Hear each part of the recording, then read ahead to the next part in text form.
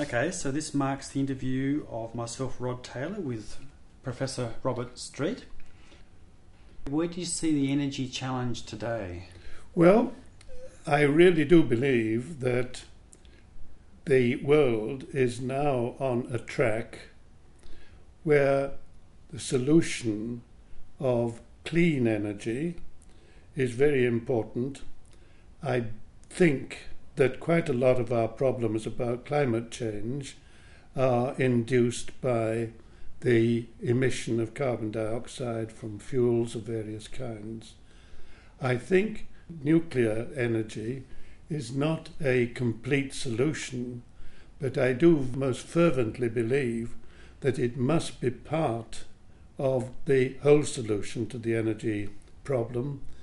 I look upon the energy problem as a multiplicity of technological techniques which are to be deployed if we're going to make any progress.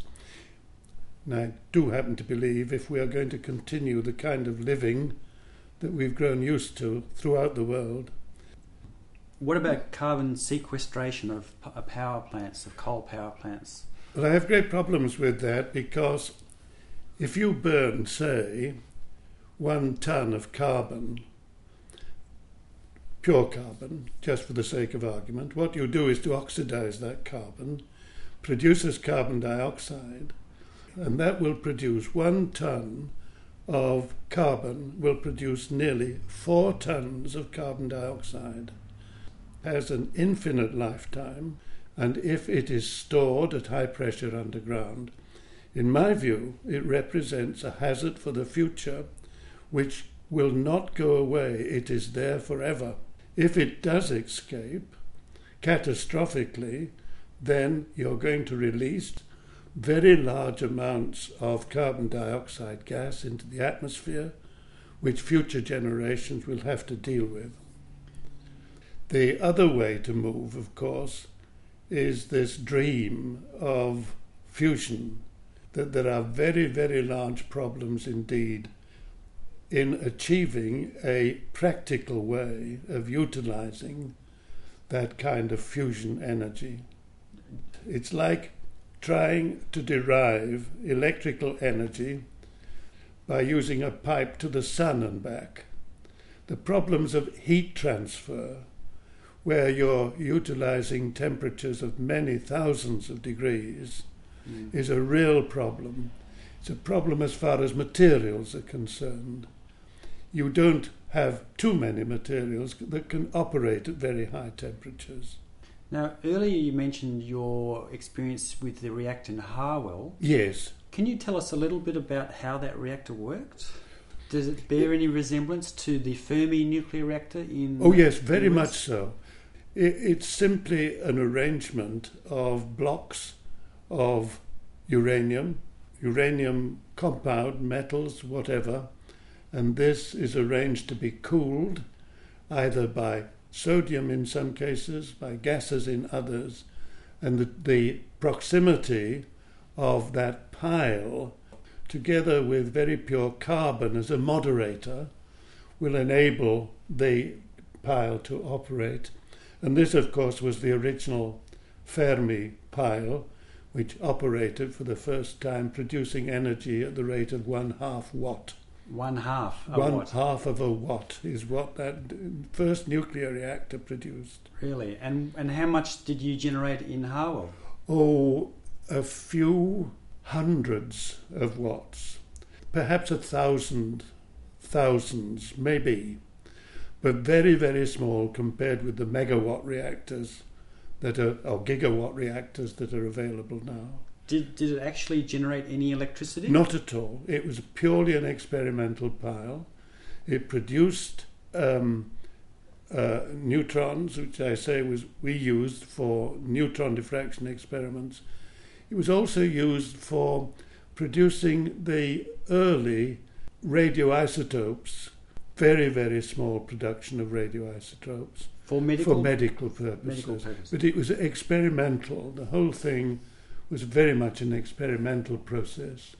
Were you very conscious of the safety implications back then? No. There used to be safety engineers whose life we always used to think was to make it difficult for experimenters to utilize these neutron beams. They used to come round with their boron fluoride counters to see what the neutron flux was. They put the yellow tapes around areas where the neutron density was a little high, and that was fine. We had to get in there, so we removed the tapes and went in anyway. I'm still alive. Yes, and you're looking very fit, so thank you. Apparently you didn't harm you greatly. So when did you become aware of the safety implications? Was it theoretically known, or? Oh yes, it was. There are two types of radiation: the charged ones, electrons and protons, and all these, and the neutrons and the gamma rays, which are not charged. There was a great deal of information on the bad properties of ionizing radiation, from radium, for example. All the codes, the radiation safety codes, until just before the World War II, were based on the radium ionizing radiation experience. After the war, a lot of work went into discovering exactly what the radiation hazards of the other kinds of radiation were. And they were very strict codes. I may have been a little bit facetious about the safety around GLEEP, but it was nowhere near as dangerous as being near X-ray machines, and in some cases. Can you summarise the main thing that was learnt from GLEEP? You've got to have pretty accurate knowledge of the way in which the nuclei of all kinds react to neutron bombardment. And that is called the measurement of cross-sections. You can measure effectively the capture of neutrons by nuclei. Now, if you're going to design any particular process, you need to know those figures accurately. And GLEEP was used in the early days for measuring these cross-sections. There's an interesting story about that one too, which was that someone in the States was asking about the cross-sections for collision of neutrons with nuclei of various kinds, and he suddenly realized that this was classified information because it is useful. It's an awful lot of effort required to get these numbers. So he said, oh, it's as big as a barn door. Mm-hmm. And this is the reason why that measurement, the unit of measurement of a cross-section for collision, is called a barn. Wow. And how do you feel about the bomb now? Don't like it. At night I say to myself, I think, that there are so many of these bombs in the world that we live in very dangerous times. I then say that if you're going to control this, it has to be a global effort.